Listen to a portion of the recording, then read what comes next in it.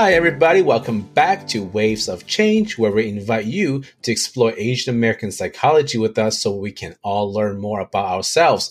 I'm Dr. Man Kit Lee. And I'm Diana Chu. We're both therapists in San Francisco. Hey, Lee, what's up? It's been a week. It's been another week, and I watched this really wonderful movie called You'll Always Be My Maybe. Have you seen that before? Oh, yeah, I heard about it. I don't think I've seen it. It's amazing. It's phenomenal. So there's one scene in there where the female character, the female lead, she's a professional, and she was talking on the phone, and the male lead was like, "Hey, do you ever get tired doing that?" And she's like, "What are you talking about? I love my job." And he's like, "No, using your phone voice." And she's like, "I don't have a phone voice." And then her friend came in, and she's like, "Hey, girl," and it's like, "Hey, that's your phone voice. Knock it off."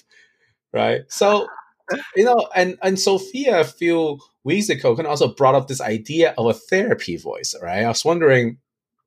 Oh wait, Always Be My Maybe is it the Ali Wong one? Yes, it is. Oh, okay. Now remember I that scene? because it's I remember that. Your phone voice. What's your phone voice? Yeah, it's a fantastic scene. Yeah, I love Ali Wong. So we're just thinking about how we use this voice differently and how we portray ourselves differently, and we're just like, hey, Lee, do you have a therapy voice, like a therapist voice, a persona that you're taking on? Oh, see, that's what we want to talk about today, right? So we'll talk about the personas, the mask we put on when we see our clients.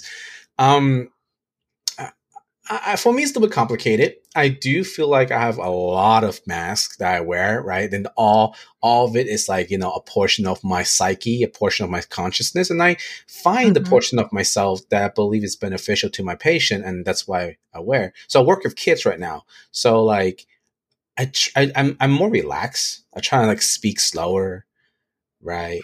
I say stuff like "bruh" a lot. Right? What you do? Yeah, I do. Kids come in the office and be like, "Why I'm here?" I'm like, "Bro, just relax. It's cool, man. Be chill." Right? I use that language, and I use that on a daily basis too. So it's a part of me, but I do use it. I use it clinically, I guess. How about you? Yeah. I was just thinking about that too. I think because we're sheltered in place and we have meetings, and how San Francisco houses is not that big, you could hear one end to the other. And sometimes I notice how myself shifts in voices when I'm talking to my partner, and then I have to shift immediately to talk to, I don't know, you or other clients. Oh, right? I get a special voice. Thank you. I'm appreciating. I don't know. Maybe Lee, you do have I don't know. Do you have a podcast voice? Maybe we have a podcast voice too. I think my podcast voice is the same voice that I use for working with therapy? Older clients. Yeah. Yeah. I think my podcast voice is a little bit more chill. Oh God. When it comes to Oh, that's very interesting. But I do have to say, when I encounter patients that are intimidating to me, I tend to kind of over enunciate, right? I kind of do this right here. I'm like, "Hi, welcome. Thank you for joining me in the appointment." So that's a the doctor voice. No, the observation voice. That's when you were not feeling comfortable. Yeah, that's when you have that enunciation. Get overly clinical for some odd reason. Use all kind of jargon. Oh, it sounds like you need to interject some of this information that your parents are providing you. It's very challenging. I can see that, right? It's just robotic, but I do that whenever I'm anxious. Yeah. So that's a very good indication of how you're treating or relating to your client potentially. Absolutely. Yeah. How about you? When you're working with a client that is not challenging per se, but it's intimidating, do you feel overwhelmed, maybe bring up some anxiety in yourself? Did that change your voice at all, Diana? I think for me, if I'm working with a challenging client, I typically go back to grounding. And so instinctually, I will go very, very slow. And like for my, for like going back and like breathing and that kind of stuff. And so like my tone will kind of like calm down more because I want to control how I'm feeling. Right. And like I try to not let that kind of overpower the anxiety, overpower overpower the situation. And so using the tone and voice to help myself to calm down. Is that a common defense that you have in everyday situations or just in therapy? Like if you're in, it's a clinical choice, I think. Okay. Yeah, it's a clinical choice to like really like calm down when you sense that there's the energy coming in is different. Yeah. So in a day-to-day sense, when you feel overwhelmed, do you engage with that, or do you like it's something different happens? I mean, if I'm not a therapist, I think I have a different voice too. Oh God. So, that's interesting. I think that when I'm talking to my partner is definitely different. It's like talking to my dog is different. Right. And a little fun fact here, actually, I was an actor before being a therapist. And so in my bachelor's, I actually did voice classes and movement classes. And so I learned about the ranges and tones of voice in acting. But also part of the acting classes for voice training is how can you use it in a way to use different personification, right, of characters. So it kind of helped me understand where the client is at too, like when they're using their voice. If they're very heady, like their voice is heady, or the voice is like deep, or like how it's like tone with resonance and that kind of stuff. I could sense where the client is at in terms of the physical part of the being. That is fascinating. Yeah. Wow. I never thought about that. You never? Yeah. So like, I sense it, right? But I never really put words to it.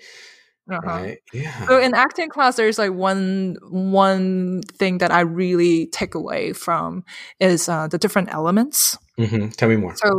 So what happened is that like we would dissect a character and kind of name them in different elements. So is that character water? Is that character tree? Is that character fire, or is it wind, right? And when you think about the character itself, like if it's a water character, is it an ice? Can you be the Avatar? Ice character. Avatar. Can you just be all of them? Is that? or can you be, like a flowy kind of character? And so like the voice actually like pair up with those kind of elements, and so you can distinctly hear how a character or a person, even though they're a water character, let's say, going from like the ocean waves to the ice stage. Just kind of transitioning. Just transitioning into it. Or like from fire, it's like a little ember to like a very like escalated, like a burn, right? And so like having those kind of observations actually, I think, really helped me in my clinical skills, because it ties into group dynamics as well, and like how water influence a fire character, and it's kind of fun. Like, it is very fun. I'm being entertained right now just imagining. So what kind of character are you? Are you fire? I'm fire. You're fire. Yeah, I think you're fire. Yeah. I think, I don't know what you think I am. I think you're more tree. I am like a tree. No, I'm definitely earthy. I have this earthy element to it. Yeah. With a little bit of oak. I'm just kidding. So I love that. I really love that. Those metaphors is just beautiful, right? And I can imagine how useful it is in the therapy room. Yeah. And because I do drama therapy, and so like the idea of like, hey Lee, I know that you are a tree, or like Diana, I know that you're a fire.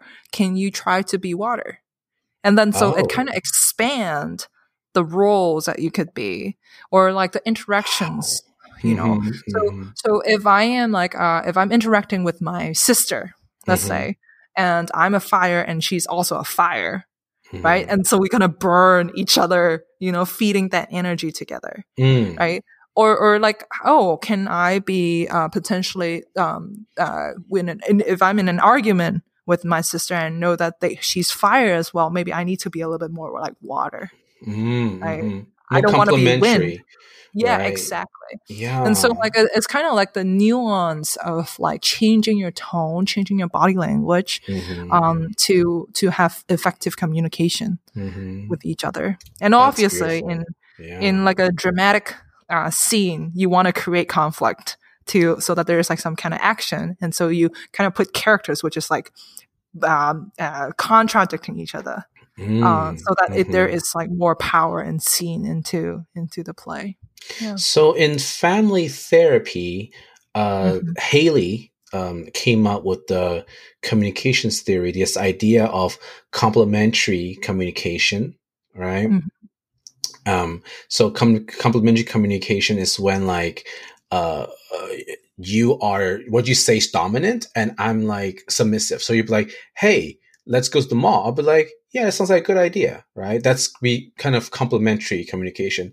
And there's also symmetrical communication where you're like, I want to go to the mall. And I'm like, I want to go to McDonald's, right? So like, it's like that. It's there's elements to that. And of course, the shifting in tone, shifting in body language, it all goes back to how we express and communicate.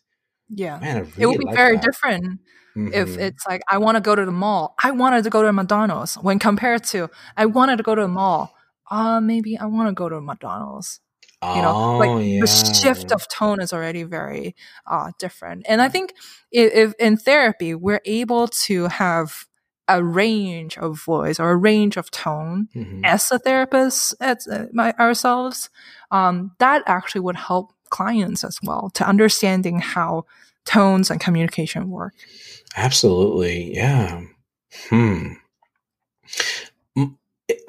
I do psychodynamic therapy, and I specialize in doing psychodynamic therapy with Asian Americans. And the working theory though I have is I borrow a lot from Jungian psychology, this idea of collective unconscious. So the short version is that I believe that as we're growing up, right, there's different stages in our life. And conventionally, we're like, okay, I am 35 years old, I'm 40 years old, and that's it. I'm 40 years old. And my presentation as a 40-year-old person, that's it.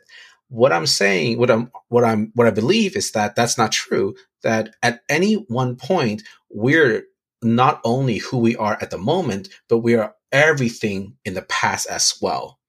Right? All those versions of us previously, they don't go away. They're all integrated within the self. And our aspirations for the future, right? All those tones and behaviors and thoughts are all connected within the self, right?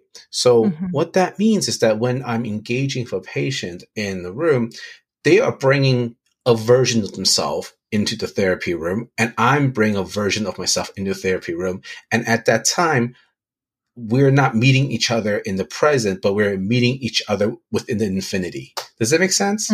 It's kind of weird. It reminded me of Dan Siegel's like theory on like the mirror neurons. Oh yes.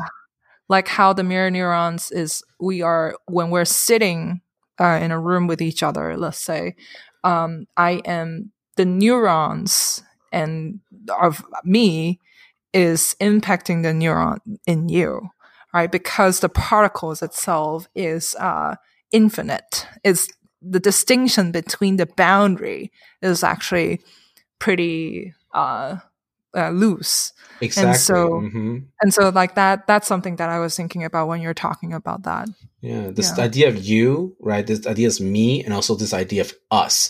And it's kind of going back to what you described, this idea of combining two elements, right? Would they hurt each other? Would they burn each other? What would that look like? So I think what I implement in my practice is fluidity. So I do think that it's good to have a therapy voice, and it's good to be mindful. It is boundary setting too, actually. Of your therapy, boundary setting therapy voice, because you invoke certain elements in the patient, and the patient invokes certain elements within you. So knowing the countertransference is really critical. Yeah, knowing the countertransference and knowing when you're using different voices. If you're that aware, then it informs you about your current state and your clinical judgment, or if you're a client, like what's happening, like he could sense it, and that will inform you on like your communication skills as well. I think also it's tricky that when you run into your client in real life, it's not happening now because of COVID, but I have I work in this area, and I live in the area. So I have ran to clients like at the mall, or like at the grocery store. And I was like, what happens if I give them one version, and when they see me and I'm with my partner, I'm just goofing off, Yeah, that would be different. It's like seeing your boss with a different context, right? Oh yeah. Or like your colleagues in a different context. Yeah. And that is a whole different episode about like running into clients. And also, it's connected. Is we're talking about this idea of integration. Yeah. So some therapists believe in compartmentalizing. Compartmentalizing, right? And I see the merit in it, but for me, I really argue for integration, right? If there's a part of you that is hurting, right, it's going to bleed into the other components. It's going to do it. You can stop, you can fake it, but you'll never be authentic. So instead of learning how to compartmentalize, I emphasize on integrating the self, right? Kind of Gestaltian, integrating self and just using different elements of the self to treat, rather than, cutting off a section and go, this is the therapist section. So in other words, if my clients see me and they were to engage me, I probably sound the same. I'm still kind of goofy and weird. So I don't know. I think it'll be okay. I think both me and you is pro integration. Because the fact that we are putting ourselves out there in the podcast, which is very different from being a therapist, right? And letting other people, or letting like potentially clients, to listen to a different version of our interaction in the therapy room. So I think that's like letting them know a little bit about our real life, or our different aspect of our life, and acknowledging that it's okay that we play different roles and we have different voices, and it's not fake, but we're just part of who we are. Then that's a very good reason why we are pro-integration. Another good reason is because of a problem pronouncing compartmentalization. That's also a very big reason why I can't pronounce it. That's the reason why we're pro-integration. Well, with that said, I just want to say, Diana, since you're fire and I'm a tree, I appreciate you not burning me in these podcasts. Yeah. I'm feeling a little fear right now. I'm feeling fear. Fear's coming up. This is my fear voice. Well, thank you, everybody, for joining us. Thank you, everybody, for joining us. We are going to see everyone next week. Thank you so much. Please subscribe and share. I'll see you later.